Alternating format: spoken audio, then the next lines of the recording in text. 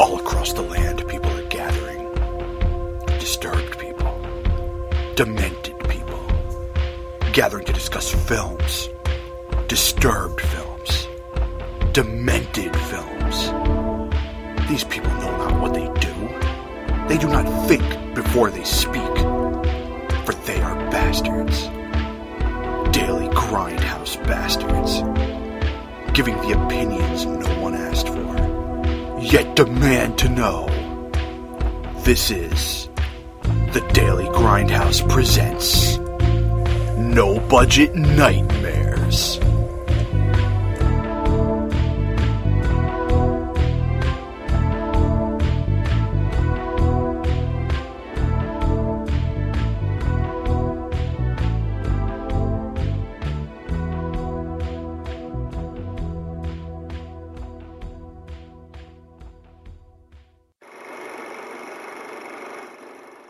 Many films have been based on true-life crimes over as many decades as the crimes have been committed, such as Ted Bundy, Ed Gein, two of many famous killers. All films are truly harrowing pieces of filmmaking, able to terrify, unnerve, and provoke emotions and thoughts that stay in the mind long after the tape is rewound, due to the true facts portrayed in the features. But none, as yet, has been so near to the true horrors as the Summer of the Massacre's real-life killer Hammerhead. Based on the real, factual occurrences involving a malevolent monster called Hammerhead, whose form of life was cannibalism? This film is a true account of the savage and unabated bloodlust which befell our four very young teenagers, four who could nor would have expected such mad and nightmarish events that day, which would scare the survivor for the rest of their living days.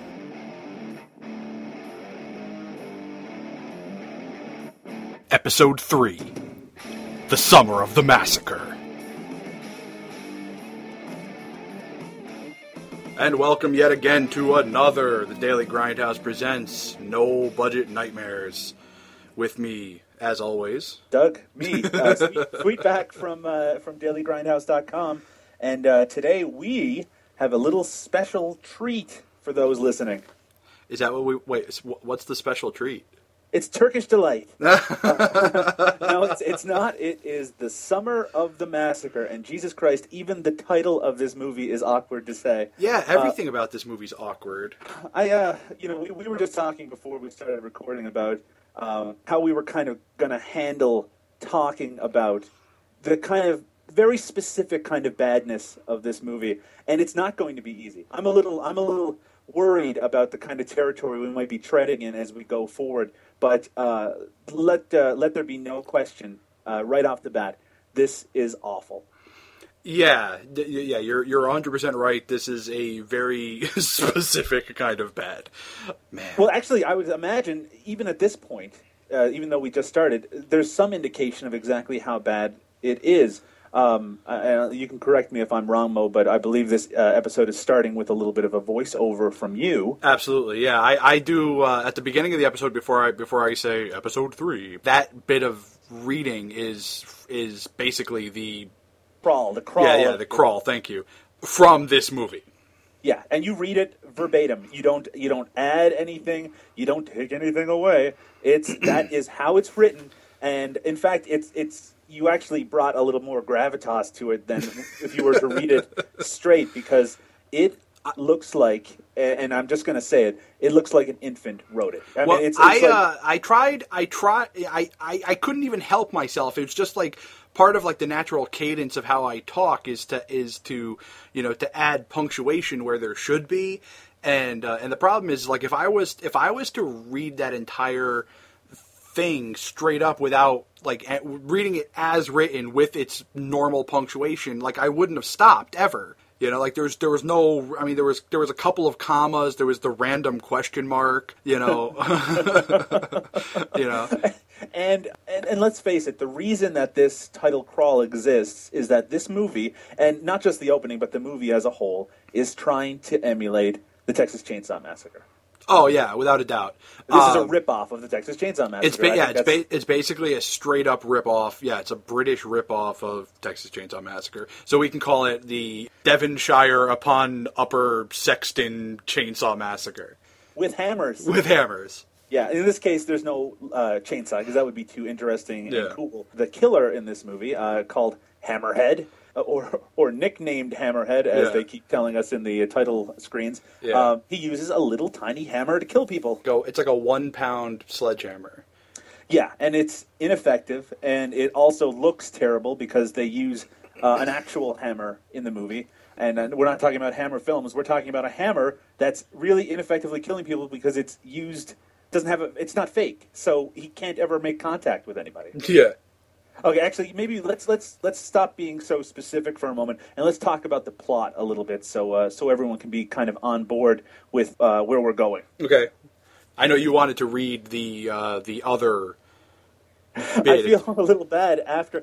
There's an opening crawl which tells the plot, which Mo has already dramatized for everybody. But even after that, there's another title screen which explains how what you're about to see is real. It's based on a true story. So I'm going to get my acting hat on. Boom. So I'll read out this card to everybody. The events portrayed in the following film were to lead to the most bizarre and weird crimes noted annals of British history. This is the summer of the massacre. Dates, names, and places have been changed out of respect for the real persons involved. Real photo footage taken from scenes of the crimes have been used during the opening credits. Police file number 123 BNL.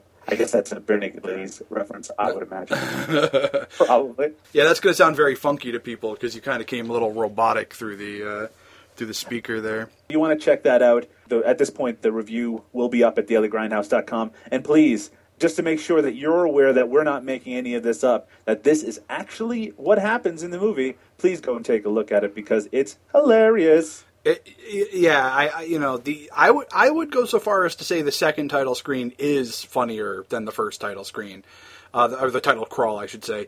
It's oh wow. It's a little bit more difficult to get across when speaking because there's it's not just the word choice that's bad. There's weird punctuation, and spelling, and grammatical misuses, and it's basically something that never should have made it into a real movie. Right. Yeah. So we were talking about the plot of the movie. Now, it's not very difficult to summarize the plot of the movie. You want me to break it down for people? Yeah, please break it down. All right. So here's the plot of the movie: 4 limeys. Hey now. I'm kidding. Okay, so we've got 4 Brits. They decide they're going to go camping. They drive, run out of gas, and then get attacked by a guy with a hammer. Yeah, that sounds about right. And that's basically the entire movie. Yeah, I mean, if you take the plot of the Texas Chainsaw Massacre, a bunch of teenagers or people in their early 20s heading to, somewhere in the middle of nowhere, and then they break down. In this case, they're driving a van, and they break down, and they 2 of them go off to try to find some gasoline, some petrol, and 2 of them stick around to get murdered by Hammerhead. Yeah, basically. I was just talking to Mo before we started recording about this, but it's really difficult to differentiate between the 4 people. I don't know who's who. There's one of them is pregnant. We do know that. Yep. I called her Preggers. Preggers. Now, Preggers, who's really the only character of note. Only character of note, despite the fact, and this is another movie that I had already watched. I watched in May of this year, so this again is my second go around. I did not realize that she was pregnant the first time I watched the movie. Through the entirety of the whole running time, I didn't realize it. Well, it was actually around the time where they cut back to her. Remember, because there's like a point where Hammerhead drags her off and hangs her up in a house, and I'm assuming to eat her later because his lifestyle is cannibal. But so I'm assuming he's going to eat her later, and it's at the point where they go back to her is where you finally realize, holy shit, she's pregnant. Because at the van, she wasn't. Yeah, she certainly didn't look pregnant. She gets progressively more pregnant looking as the movie goes on. And by the way, it takes place all in one day. So this is some sort of maybe Hammerhead has some sort of intense rapid pregnancy power that is never mentioned in the movie. But the fact is, she doesn't look pregnant. They reference it. I was looking for it this time. They do reference it at one point during in the dialogue. They basically mention it once. Yeah, they basically mention it once, and they use it as sort of a depressing coda to the movie as a whole. Yeah. Yeah, really depressing. I was depressed at the beginning, so it didn't make it any more depressing. No, we might as well just tell them what it says, because who cares? But at the end they do yet another exposition screen where they basically explain that she stumbled with broken bones and internal bleeding into the nearest village of 30,000 people. I don't know why they needed to tell us what the population of the village was. and that she indeed lost the baby. And it's like, what the fuck? Well, you can imagine me watching it for the first time, not realizing that she was pregnant in the first place, and it's like, oh my god, she lost the baby I didn't know existed. Yeah, because at the earlier scene where the one time they mention it is basically because one of the other douchebags, who I called Spiky throughout the entire movie, he scares her, and she goes, "Oh, you're gonna make me deliver or go into labor," or whatever the hell she says. Right. Whatever pregnant women say in these situations. I don't know anything about women, Mo. I don't know. I've never been a pregnant woman. I don't know what they say.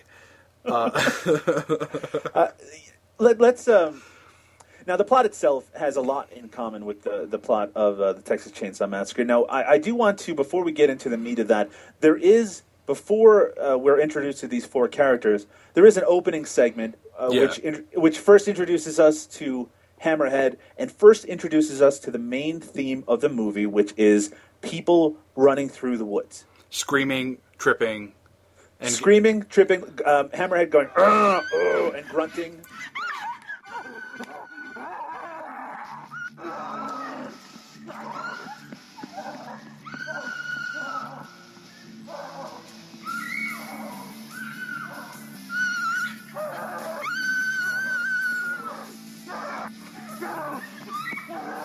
About halfway through the movie, I realized what the situation was, and I'm gonna let you know. I'm gonna let you in on my secret here. This is what I think is happening.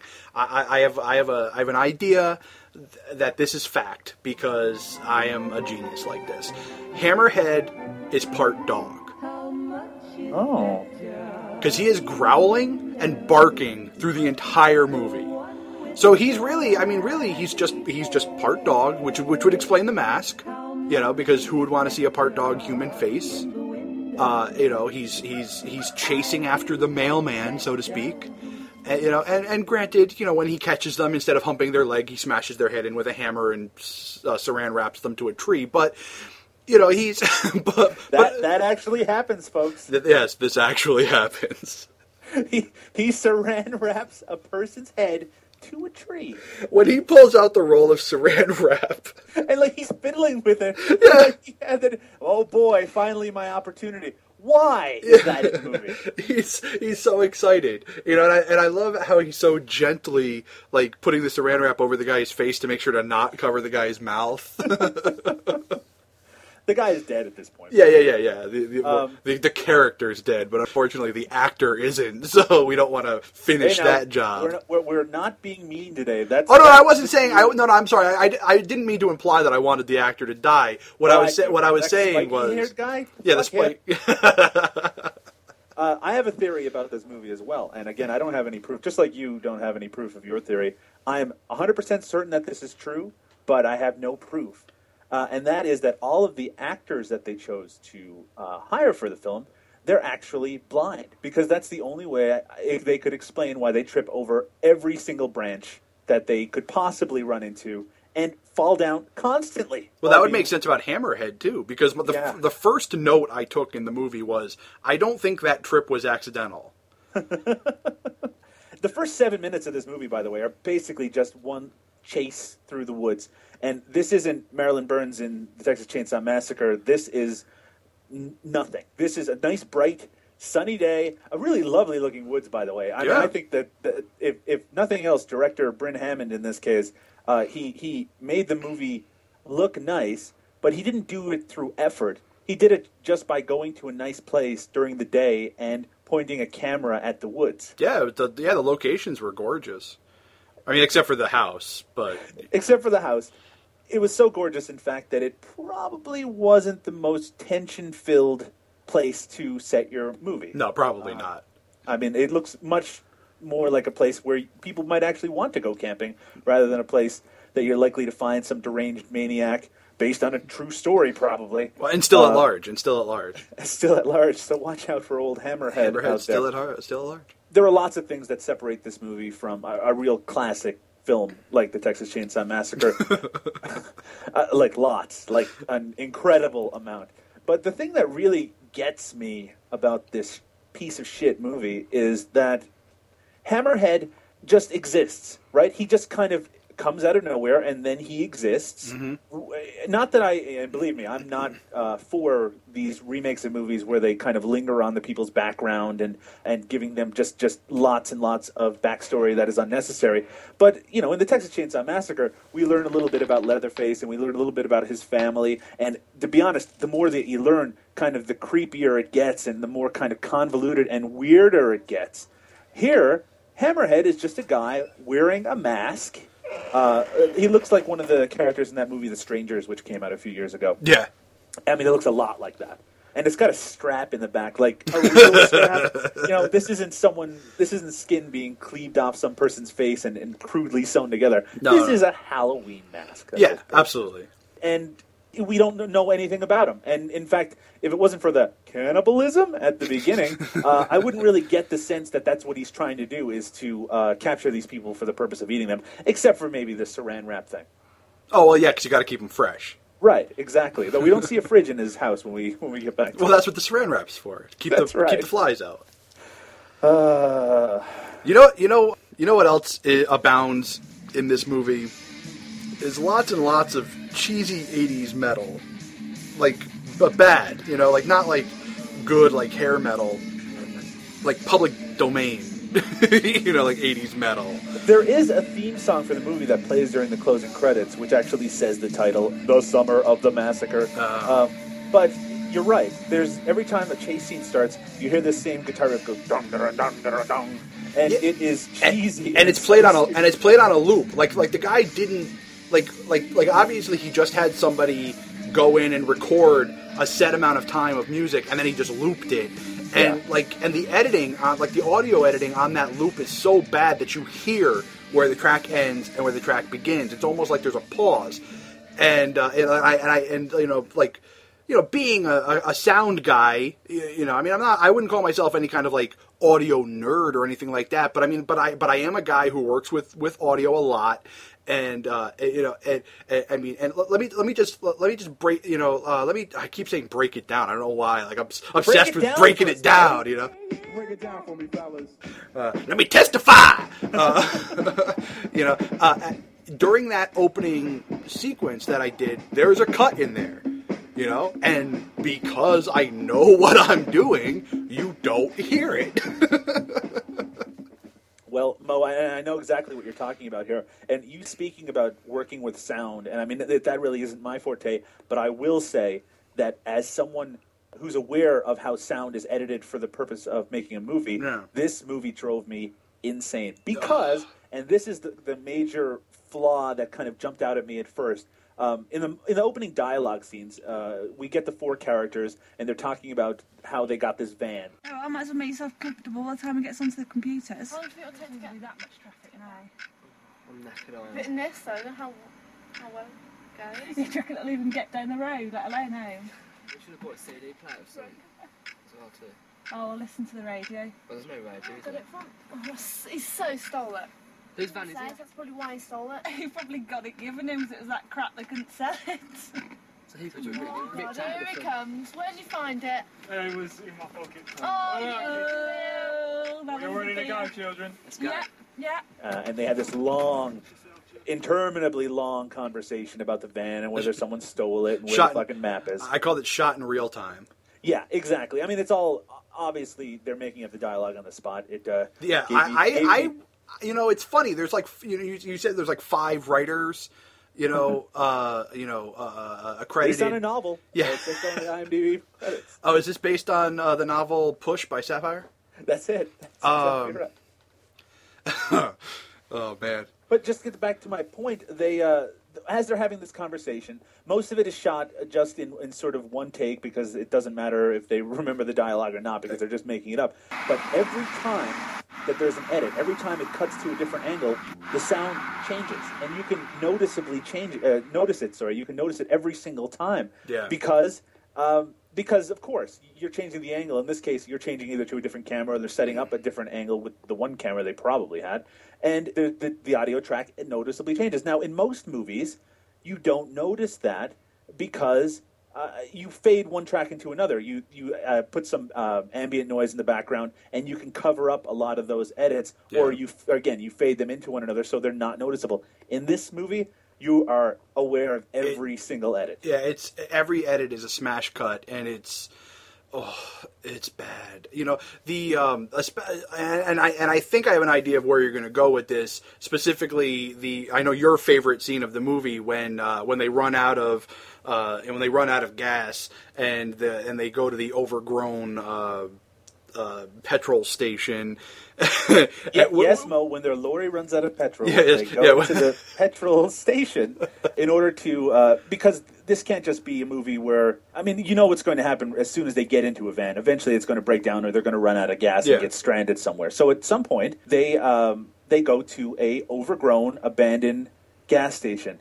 Now, this is the most obvious abandoned gas station ever, in that it's got graffiti all over it. It looks like no one has been near it in a decade. I mean, there's no reason that they should expect they're going to find anything there. One of the best pieces of graffiti I've ever seen ever. There, I don't know if you know which piece of graffiti. Oh, I know. Giant, right on the wall. It just says "Bollocks to Bush." Still appropriate if you ask me. Always. So yeah, it's covered in graffiti. They stop there. He picks up one of the nozzles to see if there's any gas in the tanks there. And on a completely dilapidated pump. Yeah, and it looks like it's rusted shut. And when he doesn't find any gas, he gets really pissed and he throws it down. Yeah, what the fuck was he thinking it was going to be in there? Like someone, they were just left all this gas just ready to go just for people like him. Because it's not like anyone has ever been there graffitiing the entire fucking place. But that's also the worst scene in the film, like as far as the audio editing is concerned too. That's right, because for the most part, a lot of the chase scenes you don't notice it as much because there is no sound. They're not recording sounds except for the grunts and and there's music covering the background. Yeah. But in that one, it's all ambient noise and it's real sound being recorded as they go. And you're right, every time they edit, it's just like a kick in the face. Yeah, because they're filming next to a busy street. It's next to a busy street. Now, they've been complaining at this point how they're in the middle of nowhere and they don't know where they're going and they're lost and that sort of thing. And they're running out of gas. They're a little bit. They're 20 feet away from the road. They're 20, and it is a busy street, like constant traffic going back and forth. And despite the cliche that a guy isn't going to ask for directions, just walk 5 feet and ask somebody. And they do run into somebody at that gas station. Oh yeah, this is the scene that they steal from Friday the 13th. Exactly. Yeah, they run into the crazy old man who's warning them that there's a madman out there.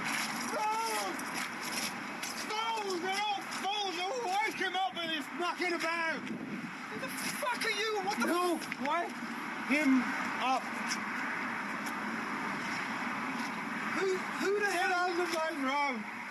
Get away from the woods. He's waiting there. The lights of you. Who are you talking about? Oh, you fuck my friends. He will kill you all. You know, it's so, like, as much like the rest of the storyline is so blatantly stolen from Texas Chainsaw Massacre, this scene is so blatantly stolen from Friday the 13th that I almost kind of, like, my jaw just kind of, like, fell open, like, as I was watching it. I'm like, wow. I mean, really? Like, you're stealing from classics. We're going to go into some of the background of this movie in a little bit. I just want to focus on the plot. Yeah. What of it there is. So we've already talked about that their vehicle breaks down, and as they do in most horror movies, the group of four, they split apart. Two of them go to get some gas. some petrol. They're going to go find it. Maybe they'll run into another dilapidated, empty petrol station. And the other two decide to stay by the van to make sure it doesn't get stolen or whatever. And they're in the middle of the woods, basically. Yep. And one of them, the spiky-haired douchebag, goes out to the woods to take a piss, and he gets killed by Hammerhead, who just pops out of nowhere, and he gets his head saran wrapped, and he gets his saran wrapped to a tree. I love the head wraps around. I mean, that's my favorite part of the movie. Like, when that happened, keep in mind, this is halfway through the movie. The movie's half over by the time this happened. Oh, yes. You know, so we basically just sat through, 35 minutes of nothing. You know, so by the time this actually happens, I was so excited that something might actually worthwhile happen in this movie, because I liked the idea that here's this killer who's going to smash in their head and then wrap their heads in cellophane. Sure. I mean, at the very least, I thought that it'd be a good excuse for some interesting violence. Hey, I'll take it. I'll take whatever I can get. Yeah. But that was not to be. Nope. Not at all. The saran wrap scene occurs, and the pregnant woman, whose name I think was Katie, I think that's what it is. If I'm wrong, just edit that out. She goes looking for this spiky-haired dude, and she comes upon his corpse. Yes. Saran wrapped to a tree. And she tries to help him, help him down, I guess, loosen his corpse. And then Hammerhead jumps out again, and we get at this point, really the second of, 28 chase scenes that occur in the movie. Well, it's not the second, because you remember the first 7 minutes of the movie is nothing but chase scenes. Yeah, well, that's just one. Or we're calling that number one. Yeah, that's number one. All right, so yeah, then this is number two. Because there really wasn't any chasing for Spiky. He just kind of got killed. Oh, just in case anyone was confused, by the way, you mentioned that this was happening at the halfway point of the movie, but you also said that we're only 35 minutes in. How can that be, Mo? Because it's the shortest fucking movie ever. The movie is 72 minutes, 73 minutes, something like that. It's really short. It's not a movie, really. It's more like a short stretched out to 72 minutes. Yeah, exactly. This movie would have been ideal at 40 minutes tops. It would have been tolerable, though it wouldn't have solved the problem. Oh, no, it still would have been just as bad. It just would have been shorter. Oh, right. Shorter, when it comes to something that's bad, is better. Yeah. Everyone who's listening, please remember that. Yeah. I'm sure we'll get a lesson in that again and again and again. Oh, and I'm sure eventually people are going to say, yeah, why don't you try that with the podcast too, assholes? Hey, fuck you, people. We're trying our best here. We had to watch this movie, thank you. I had to watch it twice. So, the pregnant girl, Katie, maybe, she gets captured by Leatherface. Now, he runs after her. You called him Leatherface. Oh, did I? Not Leatherface. Chases after Katie. Maybe we should go back on that. No, keep it. That's hilarious. All right. So she gets chased by Hammerhead, who catches up to her despite having the corpse of spiky-haired guy over his shoulder. And he is just by the way, Hammerhead is just a spindly dude. He's not Kane Hodder. He's just a little fucking guy. Yeah, there's nothing intimidating about it. Yeah, we totally forgot to mention the fact that there's nothing intimidating about Hammerhead at all. Like he's wearing like a shirt and tie, right? Because he's basically wearing a disheveled business suit. He's wearing like slacks and and a button-up shirt. Yeah, I guess he kind of reminded me of, in the worst possible sense, of David Cronenberg's character in Nightbreed. Yeah. How he is like a regular businessman. He puts on this weird mask. Not as good as that, by the way, and I'm speaking as someone who only kind of likes Nightbreed. So he catches up with her, and he ties her up with this red rope. He's got like a bag of tricks, and he's got this red rope that he ties her up with, and it's not... he doesn't tie it well. Let's just go that far. Yeah. Because later, and we'll see why that is later. So he's taking care of half of the protagonists at this point. And then we have to... wait for the other two to come back. And they do. They come back. And when they do, they find Hammerhead rifling through the van. That, I have to say, that's like one of my favorite parts of the movie. Just the idea that he killed these two people, or he killed one of them and tied the other one up. Yeah. And he decided that the what he was going to do to follow that up was just kind of like to dig through their van just to see what they had. Maybe there was some change that he could steal or something Maybe like that. maybe there's like an old like Trickster tape, in there, or Maybe. Hey, what if we? If the soundtrack to his chase scenes are any indication. Well, that's why I assumed there had to be. That's where they got the soundtrack from. I assume there's some car. They found an old, tape from some '80s hair metal.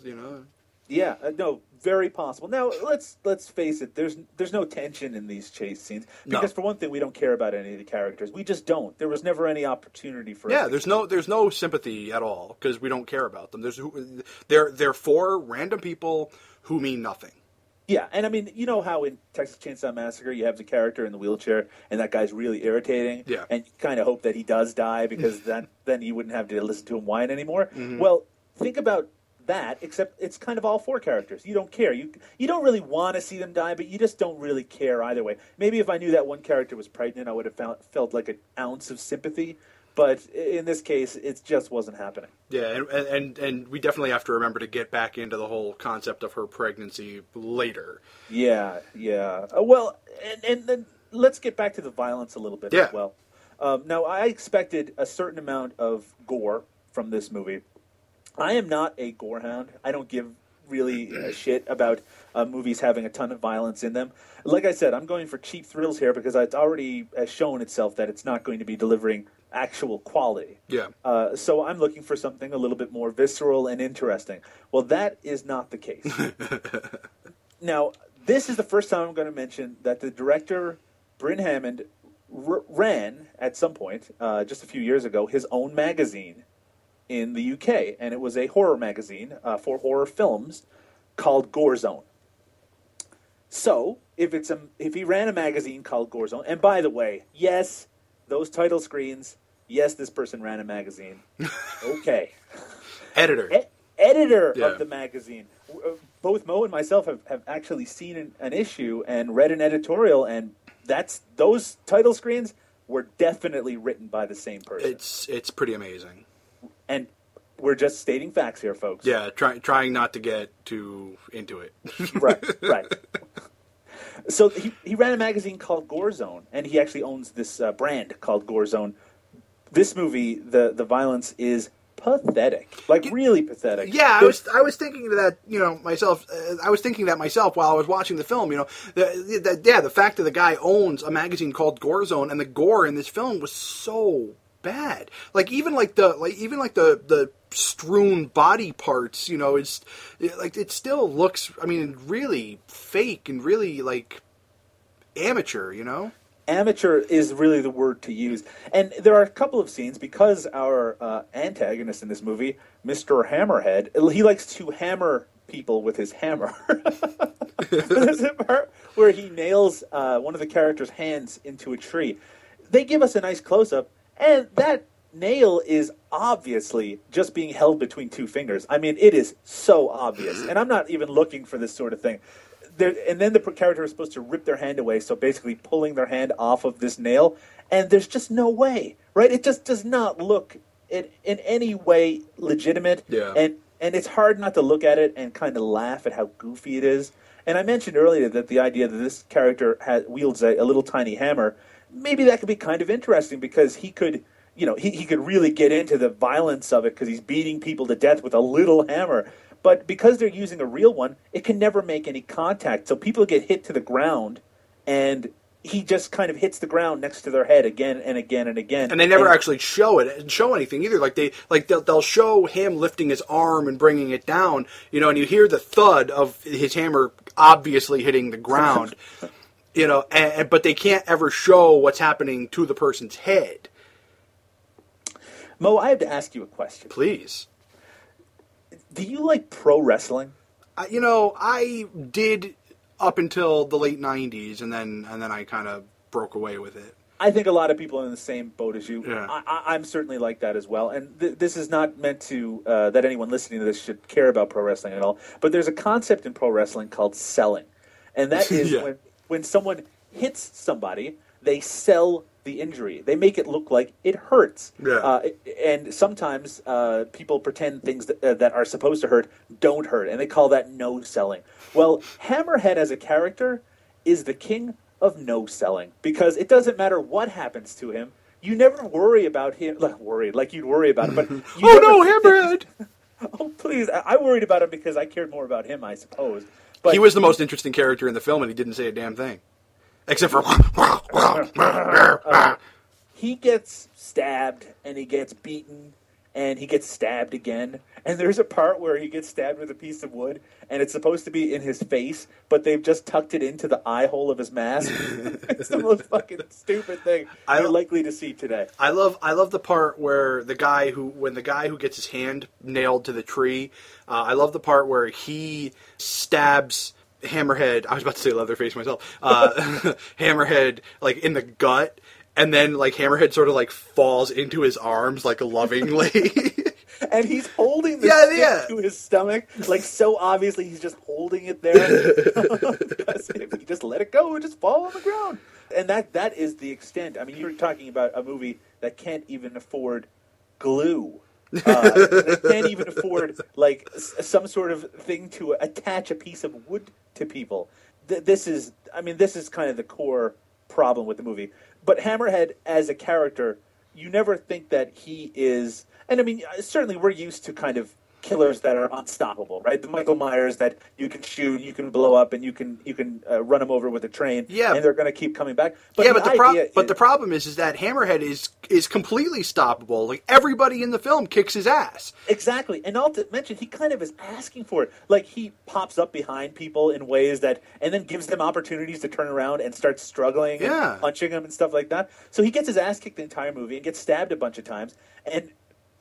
Like there's a part where one of the two remaining characters, now since we know that the first two are taken out of action at the beginning, or halfway mark, he fights Hammerhead, and he eventually gets him on the ground and takes his hammer and beats him with it. Yeah. And then he walks away, and Hammerhead gets up and starts chasing him again. Yeah. It was an attempt at the whole supernatural, killer type thing, but it was again, much like everything else in this movie, was done so poorly that, like the problem is you're in the middle of the woods, so when the guy starts shuffling around on the ground, I mean, like, I don't know if it's, like, I imagine it was supposed to build tension that he would just kind of pop up into frame, but you can hear him getting up. Yeah. We should mention as well that there are really only two locations in the movie. There is, of course, there is the van, but in terms of actual locations, there's the woods where all the chasing occurs. And the house. And I was going to say Leatherface again, Jesus Christ. And Hammerhead's the Hammer House. The Hammer House. The MC Hammer House. But he... I was going to avoid the MC Hammer jokes. He lives in a dilapidated... Let's just say it, another Leatherface or Texas Chainsaw Massacre style house, but this is not a house with the production design of Robert Burns. This is just a bunch of shit strewn all over the place. This is a derelict house. I mean, this is really just like dilapidated real house. Like that house is probably actually condemned. It was probably unsafe for them to shoot there. I would say that's very likely. It reminds me actually of my great-grandmother's house that I grew up next to, which they were just on it was being torn down within a few years, and that's what it looked like on the inside, where everything is just kind of strewn around, and it looks like an abandoned house, which, you got to use what you have. But I'm not holding that against them. I'm not at all. It's just, there was no style to it. It was all just dirt. It's just dirt, and we do see that our pregnant character from earlier is tied up in this house. Supposedly in the attic. Oh, is that really what it was? That's what it said. It said in the movie she was supposed to be tied up in the attic room. In the attic room. That's what it says. The attic room.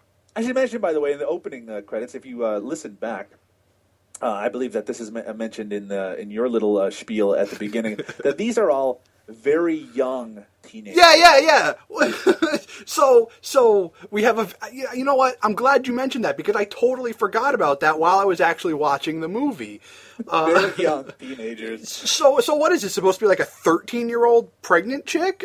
I mean, it's funny because when you could just say they're supposed to be teenagers, and so they're 18 or 19 or whatever. But when you say very young teenagers, then you're thinking like 14 or 13. Yeah.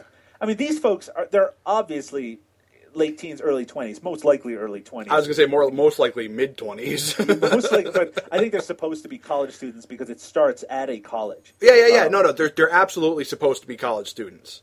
But so that opening where they're called very young, it's, oh man, it's completely nonsensical. Movie, yeah, and it's again just words, just stupid fucking words. So is this movie supposed to be like one of those like Monty Python like British surrealism thing going on? Like what? Like now I'm confused.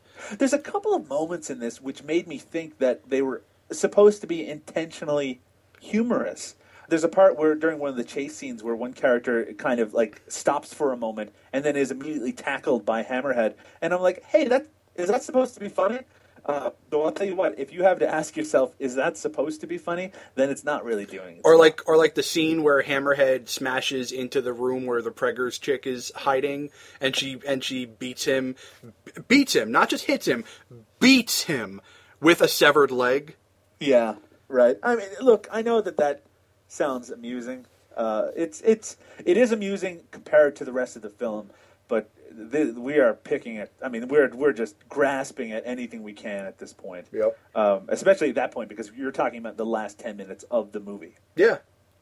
I guess it should be no surprise at this point that our pregnant woman, again, who I didn't know was pregnant, she's the final girl of this. She is our Malin Burns type character in this movie. We can't avoid those comparisons. She does. It would be like if you were describing the Texas Chainsaw Massacre to someone, and someone used that description to make a movie off of, because it's not like they actually grasped it in any kind of legitimate way. Because she does run, and she does scream, and a person in a mask is chasing her, but it's nothing. It's nothing that you want to watch. No. And this character manages to survive. And like I said, Hammerhead takes all of this abuse, and eventually he takes so much abuse that he just dies. There's no real kind of climactic, now she got him. It's just that she beats him. The end. And then he dies. Yep. And earlier in the movie, he got beaten to the point where we thought he was dead, and then he was still alive. So the fact that the end title card says that he's still out there, careful everybody, based on a true story, fuck this movie. The Summer of the Massacre. It's such an awkward title too. It doesn't roll off the tongue. Well, it's like angry. It's like Rise of the Planet of the Apes. Yeah. Yeah. Yeah, I'm not even sure what they were really going for. Now, we've talked about, we made little jokes over the last two podcasts about things being passion projects, about the idea of making the movie and being kind of really personally invested. I would describe this movie, and maybe it's just me, as a vanity project. Given what we know about the one person who had the most to do with the production of this film, I would say you're probably right. Now, we're going to be really careful now how we're going to actually describe this. But the director of this movie, again, was someone who owned their own magazine. And we, again, I've only ever read one issue of this magazine, but I can tell you that they were promoting the movie in the magazine. I can also tell you that they eventually distributed copies of the movie with the magazine. So, there was not exactly a juggernaut behind it, but there was something that was out there promoting this film as it was being made and after it was made. And declaring it a hit. And using quotes from people in it. We will say that on the IMDb page of the filmmaker Bryn Hammond, and I would strongly suggest that everybody goes to the IMDb page of the director. Oh, you need to. You need to. Yeah. You have this isn't a request. This is a demand. You need to go look at this. Type in The Summer of the Massacre on IMDb and go to the director's page, and it speaks for itself. I'll link it on my review, and it'll already be up at this point. They promote this movie, even on this IMDb page, as being a cult hit, as being having critical acclaim from around the world, from directors like Tobe Hooper. Yes, Tobe Hooper, the director of the Texas Chainsaw Massacre, and George Romero. And I'll tell you what, if those two men sat down and watched the first 2 minutes of this movie and didn't go, Jesus, this kid could use a fucking editor or a writer friend who could look over this, I just can't even imagine. Right? I mean, you have to understand, he ran his own magazine, so there was a lot of contact with these sort of people. And I mean, this magazine, it looks all right. It does. It really does, except for the editorials. But, I mean, it was a pretty professional-looking magazine. So the fact that that he got people to actually see his movie, I actually feel a little embarrassed for those people for maybe going a little easy. I'm just saying, it's possible. Maybe. Oh, my God, I just totally remembered two really funny things that happened in the movie, and I gotta mention them before I forget. Please do. Okay. Do you remember the scene where I forget who he's chasing? It might have been Preggers, it might have been Spiky Head, I don't remember. He was chasing somebody through a cornfield, and he stops in the cornfield, grabs one of the ears of corn, and just kind of screams at it.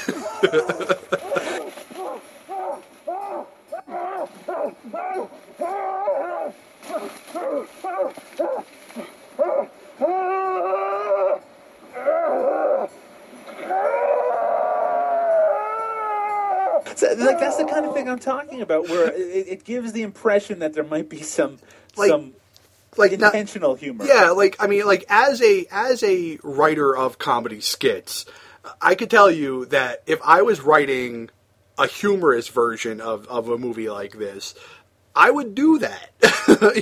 I would have the person stop and scream into an ear of corn, just just for no reason. He could be chasing the person who he's supposed to be chasing, but no, he's screaming into an ear of corn. Like, Hammerhead is a very comic character. He does a lot of really funny, stupid things. But there's another scene. One of the other reasons why I thought he was part dog is, do you remember at the end when he's chasing Preggers?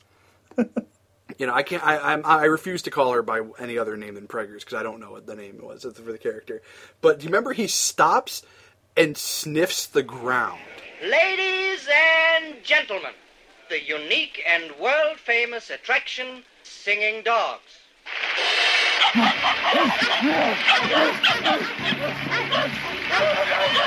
Oh, yeah, that's right. Wow, it's all coming together. Your theory is quickly gaining steam. My hypothesis is quickly becoming a theory.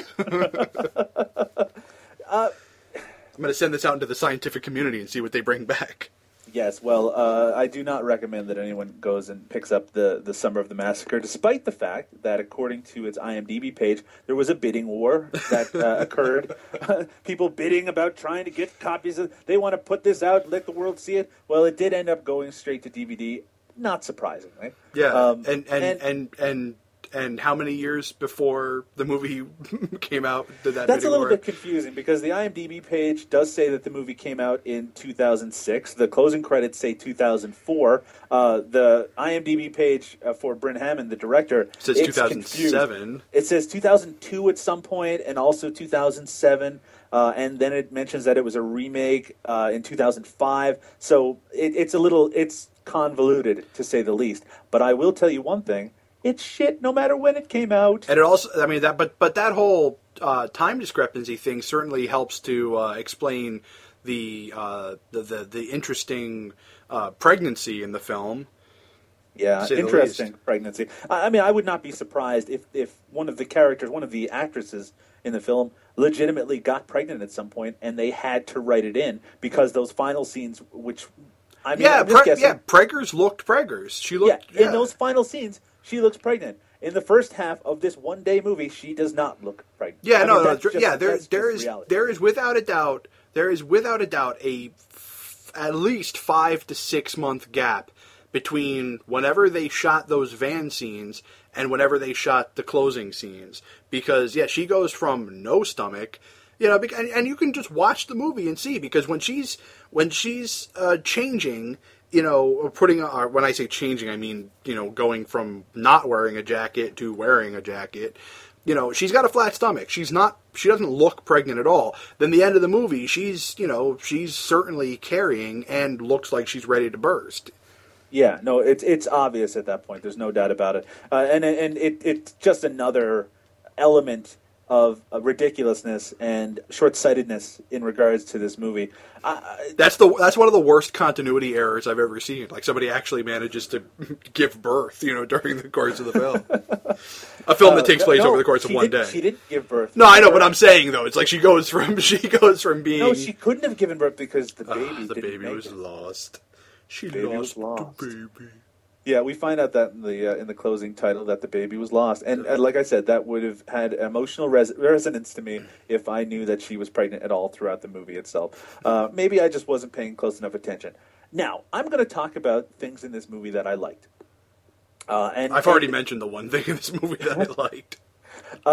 I think compared to the production values of the two other movies that we've talked about so far, Scarlet Fry's Junk Food Horror Fest and Hip Hop Locos, which, by the way, please go back and listen to those episodes because there's just more anger and hate spewed there. I think that the production values here are better. I think it looks better. I think the sound issues. I think the video production quality is better. I think the audio production quality is better than Scarlet Fry, but way worse than Hip Hop Locos. Yeah, I think that's pretty fair to say. So the audio quality, I mean, in terms of dialogue, you can hear what they're saying, but certainly audio editing is... But their fucking accents are a little rough at times. This is your ticket home, darling. Are you having a laugh? What do you mean am I having a laugh? This is the Kurtmobile. Look at that. Solid as a rock. This is my shag wagon, darling. Their accents are a little rough at times. Yeah. Now, I'm just going to throw it out there. I don't think that the acting in this movie is that bad. I think that they do. Maybe it's just because they have British accents and it makes everyone seem really smart. But they don't seem like they're not necessarily delivering dialogue in a legitimately real feeling way, because it seems like they're just making it up. But the way that they interact, it's not like they're stumbling over all their words. They really do seem to have a grasp in terms of how they should look and act on film. They seem like actors. Yeah. And I know that doesn't seem like much, but compared to most of these no-budget movies, it is a step above that. The problem with this movie isn't with the acting. It slightly is with Hammerhead, because despite the fact that this spindly guy is supposed to be kind of weird looking, I think he overdoes it a little bit with a lot of the grunts and movements. Yeah. A little bit.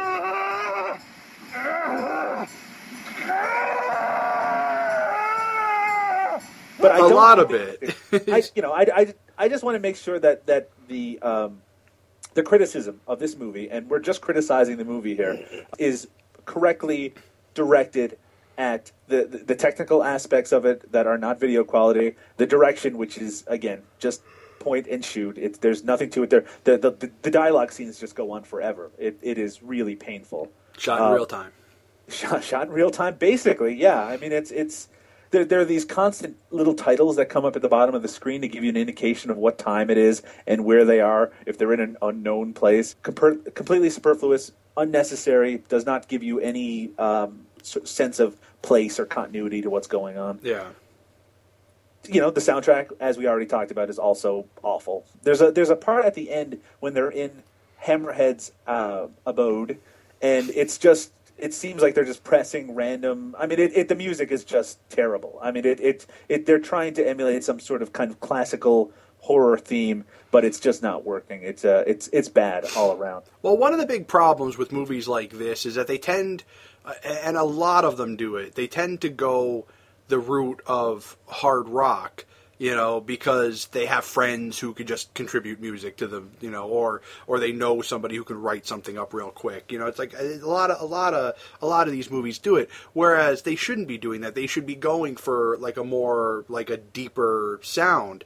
I mean, now I don't claim to be, that much, that knowledgeable of music that I could say, score a movie, but I know for a fact that just throwing rock music behind a chase scene is not enough. I mean, exactly what you were saying, Mo. I mean, you think back to Scarlet Fry's Junk Food Horror Fest, the same thing was occurring. They would just throw a heavy metal song in the background of a scene, and that was supposed to constitute some sort of score. Just this last week, I reviewed a movie for the No Budget Nightmares column on Daily Grindhouse called Pirates. Curse of the Snake Island. And yeah, it's a pirate movie. It's a no-budget pirate movie. It's not great, but there's a lot to recommend it. But I will say it has a very rousing score, and it buoys parts of the movie that would otherwise be kind of stodgy and kind of difficult. But it makes it feel kind of adventurous and interesting. It's really appropriate for that movie. Yeah. And sometimes that's all. That can really help. We're not expecting everyone to be John Carpenter creating these memorable themes on a synthesizer or something like that. Yeah, but let's put it this way though. On my podcast, Drunk on VHS, like the opening theme music. Well, the opening theme music I was using before my Halloween episode where I changed it was written by a guy who scores films. Like it's not hard to find somebody to score a film. I mean, you can even use library music. I mean, if you have to find music. But this movie had a $15,000 budget. No, I didn't know that. And knowing that, let me. I have to get in my once a podcast mention of my own movie that I worked on a few years ago. Our budget for that movie in total was $500. And I can tell you that in terms of music, and I think the movie I made was shit. It's not as shitty as this. Not as shitty as this movie. That's how I rank these things, by the way. Was I able to make a movie that was slightly better than a piece of shit? Hey, at least today I did. Yeah, every now and again. Sometimes I compare the writing, in these movies, especially if they're trying to do something funny, to previous shit that I've written, and think, oh, is that funnier than my clown news skit, and a lot of the times, no, it's really not. Mo, not to interrupt you, but it's not $15,000 that it cost. It was 15,000 pounds. Yeah. Which would be around $30,000. Yeah. Which makes it a little bit more embarrassing to think about. Maybe it really did take like 8 or 9 or 10 months to film or something like that. But what was he doing? Was he paying everybody's cost of living the entire time while they were filming for those 9 months? I mean, because that's what it would take. I mean, you know how sometimes a movie costs a lot, and you read about it afterwards that money is right up there on the screen. You can see every dollar right up there on the screen. Yeah. The opposite of that is this. Yeah. No, that's very well put. Yeah, that's absolutely true. Yeah, you cannot see a dollar on the screen. No. You can see. I'll say you can see £4.50 up there because that's probably how much the hammer cost. Oh, and the mask. And the mask. They might have gotten, I mean, who knows where they got that. But, I mean, it certainly wasn't locations, and it wasn't... No, I really can't work it out. I don't know what would have cost so much. Maybe video equipment? But even at that, I mean, that only maybe at tops would have been a couple of grand. This movie, The Summer of the Massacre, is not very good. And it's not recommended that you or anyone you care about should watch it. I would, I would actually venture to say that I enjoyed Hip Hop Locos more than I enjoyed this. Why do you think that is, Mo? Because I can laugh at Hip Hop Locos more than I can laugh at this. Like this movie doesn't have any redeeming comedic value. This one makes me feel more. This one makes me a little bit angrier than Hip Hop Locos because here there were things available to the people making this movie that were not available, that you could tell were not available to the first two movies that we've covered on this podcast. That there were opportunities here to do something interesting, to do something special. The tagline to the movie is, and if I can pull it up here, is the UK's answer to Jason Voorhees. So their internal opinion of what this movie is hugely overblown, right? Yeah. They think that they made a great movie. They think that there was a bidding war, and that this got it's a cult classic that George Romero and Tobe Hooper they fucking love. So that's really funny that they were comparing it to Friday the 13th while blatantly ripping off Texas Chainsaw Massacre. I mean, we've seen lots of slasher movies where they're just basic rip-offs of popular movies. Well, yeah. That's fine. I don't really care. Yeah, I don't even have an issue with that. I don't give a shit if they want to rip off Texas Chainsaw Massacre. That's fine. At least make it an interesting film. Yeah, and learn the lessons of that movie. Rip off the best parts of that movie. Yeah. Don't just rip off a person in a mask chasing after someone who's screaming.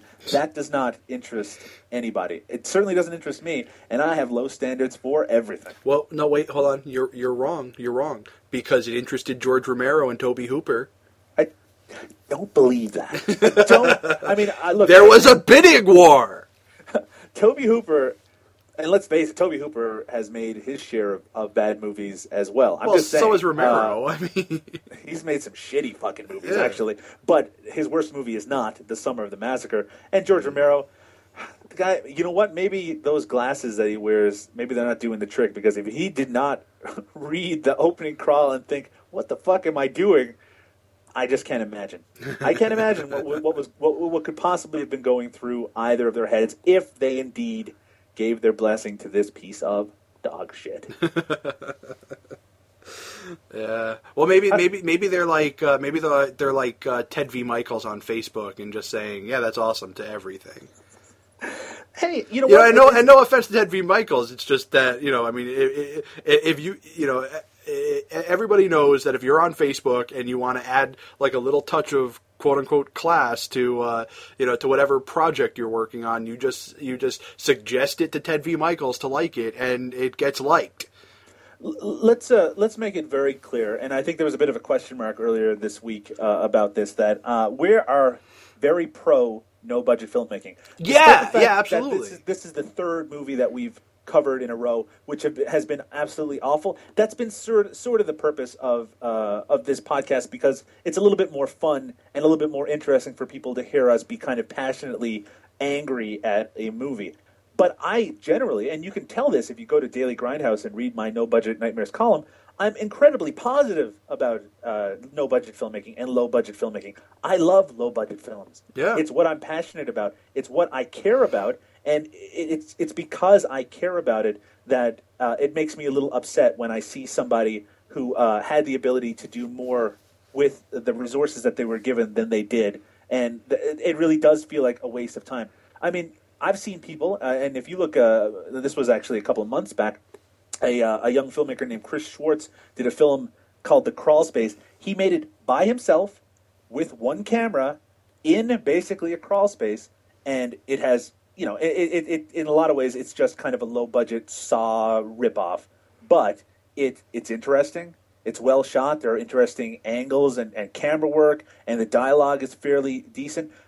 That movie has much lower production value than this, but because it's trying to do something, I couldn't help but get caught up into it. It was kind of fairly short, but it did exactly what it wanted to do. This movie fails at everything that it attempts. Yeah. But getting back to your previous point about our our love affair with the low, no, and shoestring budget films, that's pretty much the reason why you and I are working together on this, is because that's our common ground on this. We both love no budget films, I don't write about them as too much. Like, I tend to stick to 80s action films because they're a little more fun to write about, but yeah, I mean, the love is definitely there, and I think next week, or not next week, but the next time we do one, we're doing a movie that should be fun. I mean, I don't want to announce it or anything, but I want to announce it. Is that okay though? If I was to announce it, yeah, go ahead. Because the thought of this movie makes me smile, and it makes the memories of the Summer of the Massacre. By the way, once again, a reminder to go to the IMDb page and check out the director's IMDb page. It makes the memory of the Summer of the Massacre vanish from my mind. The next movie that we're going to feature is not... I'm not going to go as far as to say that it's good, but for someone like me and for someone like Mo, it's very, very good. And that movie will be Las Vegas Bloodbath. Yes. I believe the movie is from 1989, and it is... I'll tell you this. And this is my once a podcast mention of my wife. My wife hates horror movies. She hates anything that I find I'm passionate about. She just wants to murder. But she watched Las Vegas Bloodbath with me, and she loved it. There are lines that we still quote to each other, and I can't wait to kind of rewatch it and talk about it again, because I think those who don't know that movie are in for a treat. Yeah. This one I saw this a long time ago, and so when you suggested it, I'm like, yeah, let's do it, because I remember enjoying it. So it's going to be a lot of fun to rewatch it and talk about that. I'll just be walking down the street, and the theme song to Las Vegas Bloodbath will pop into my head, and I'll just start humming it and thinking about that movie, and boy, it makes me so happy. In the Summer of the Massacre, it's done. We're finished with this movie. We never have to encounter it ever again. Yeah, I'm never watching this again. Never watch The Summer of the Massacre, and frankly, don't support the kind of filmmaking and the kind of self-promotion and vanity projects that this represents. I don't think that this is a good thing for low-budget filmmaking. No. I think it's really kind of distasteful. Well, low-budget and vanity shouldn't go together anyway. Now, low-budget and Apollonia, on the other hand, that's a different story. It's okay to be very positive about your own work. Well, it's okay to be happy with what you've created, but to pretend that something is what it isn't. But yeah, be realistic about it. Yeah, when you can watch 2 minutes of something and know that it is not what you've promised, you're just going to lead to a lot of disappointed people. And even if your expectations were impossibly low, you would be disappointed by this movie. And our expectations are impossibly low. I was hoping on the rewatch that it would be better than I remembered. It was not. Yeah, I hopefully will never have to rewatch. I think that's it, Mo. Boy, this movie brought me down a little bit, so I'm going to just start thinking about Las Vegas Bloodbath as soon as I can, in the hopes that it can kind of take the edge off a little bit. But why don't you talk about? We don't really do this. Why don't you talk a little bit about some of the recent work that you've done on Daily Grindhouse and some of the reviews you've done? I haven't done anything. Well then, the last 2 weeks I've just been working on podcast stuff almost nonstop. My two biggest, or I should say best, reviews as far as I'm concerned on there, and these are the only. I mean, go on there, read my reviews. They're short, they're funny. I like to, they're straight from the gut. I don't like to go into too many details. Much like the podcast network that my that Drunk on VHS is on, I feel like I'm like the second unit guy for Daily Grindhouse. I bring the action and let everybody else talk about details. But yeah, my two favorite reviews that I've done so far are Things. Things, a horrifying sensation that'll rip apart your soul. Which is the one that's probably gotten me the most attention. Canadian classic. Oh God, what an awesome fucking movie! Just amazing and sublime, and it's not a movie; it's an experience.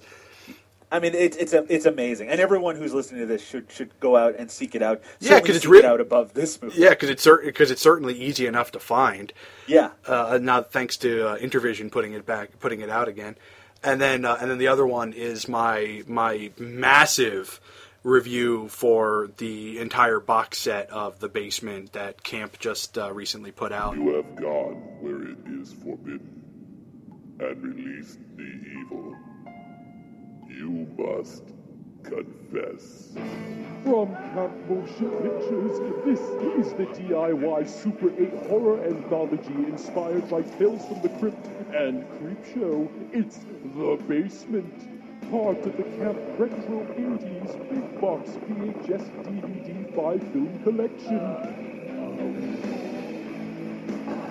Featuring the gorific goodness of video violence and video violence 2. The splat-tastic exploitation of Cannibal Campout, and 2 big box exclusives, Gary Cohen's Captives and The Basement, plus tons of spine-chilling extras like interviews and commentaries, shock-tastic short films, and 8mm outtakes. the Camp Retro 80s Big Box VHS DVD 5-film collection.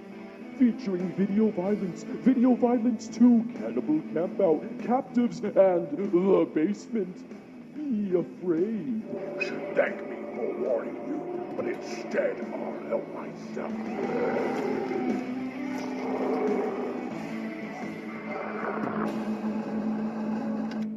Very, very cool. And I mean, I really like your style of writing, Mo. It's funny because I think we both have an appreciation of a lot of 80s movies in particular, but a lot of low-budget filmmaking, but our writing styles are very different. Very.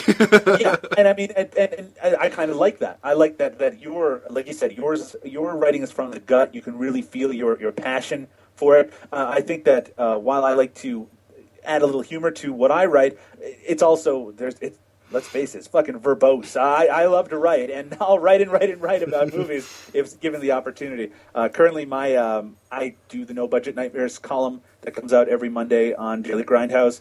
Every Wednesday, when we're not putting out one of these podcasts, I do an interview with one of the creators of these low-budget movies. Lots of interesting recent interviews. The Hog Collar one was great. Yeah, and again, it's really giving me a chance to kind of reach out to these filmmakers. Again, I really want to reiterate that this is an opportunity for people to be heard and people to be seen, and I love making these contacts, and there's some really interesting ones coming up.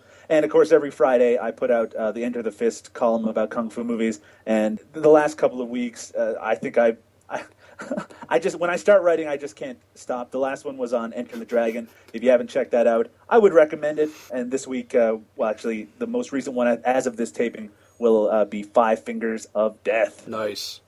And that should be a fun read as well. I would hope so. Hey, I would hope so too, Mo. I think that we've said all there is to say about the Summer of the Massacre. I'm not saying another word on it. I'm going to pretend it never happened and it never existed. The last hour never happened. Don't read the magazine that once existed that spawned this movie. Don't support filmmaking that is done strictly for the purpose of self-promotion. Yeah. I mean, in some ways, all filmmaking is based on self-promotion, but when you can see that it's so obviously that there's no real love. You know, there's imitation and there's pulling from other influences, but there's no love for the source material and there's no understanding, and it's so obvious. Support hardworking, talented young filmmakers who are trying to get their work out there. There's lots of it, so keep your eyes out. Amen, Brother Doug. Yes, indeed. And by the way, it's time for you to give me my salutations. So what are we today? What is this? Ladies love cool Leatherface. Leatherface, man, that guy's cool, and ladies do love that guy. Ladies love him. I mean, granted, he kills them and eats them, but I mean, they love him. Yeah. Well, I mean, you know what? Let's let Leatherface get the props this week. He's had enough damage done to him by this movie. Long live Leatherface, and go fuck yourself, Hammerhead. Amen to that. All right. Bye-bye, everybody. Bye.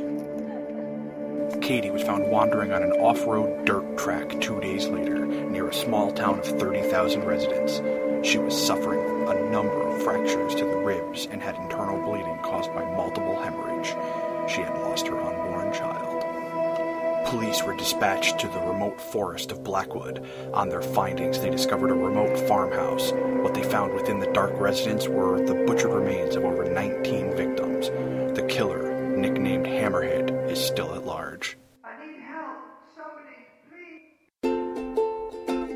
please. Welcome back, everybody, to WDGX. This is Mo, and with us now is Miscellaneous Plumbing Fixtures with A Vampire Song, a plea for Cushing and Lee.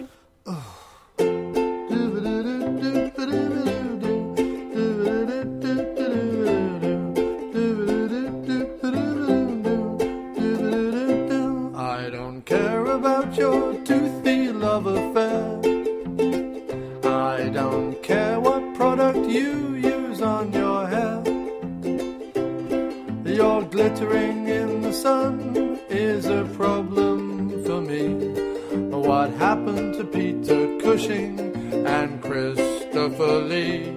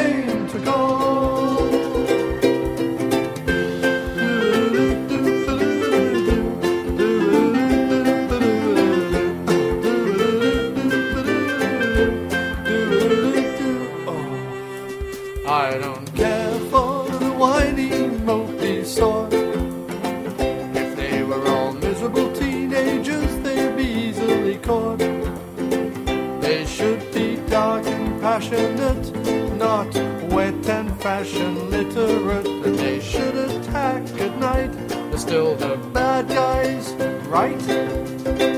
I miss the Cushing and the Lee, giving it all that they were worth. I miss the British about the litness of it all.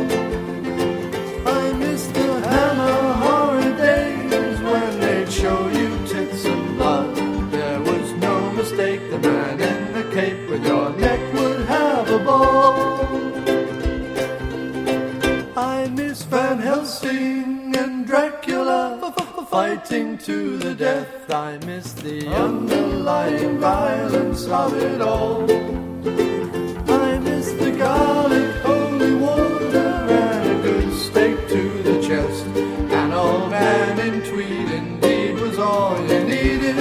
But when a vampire came to call, but when he came to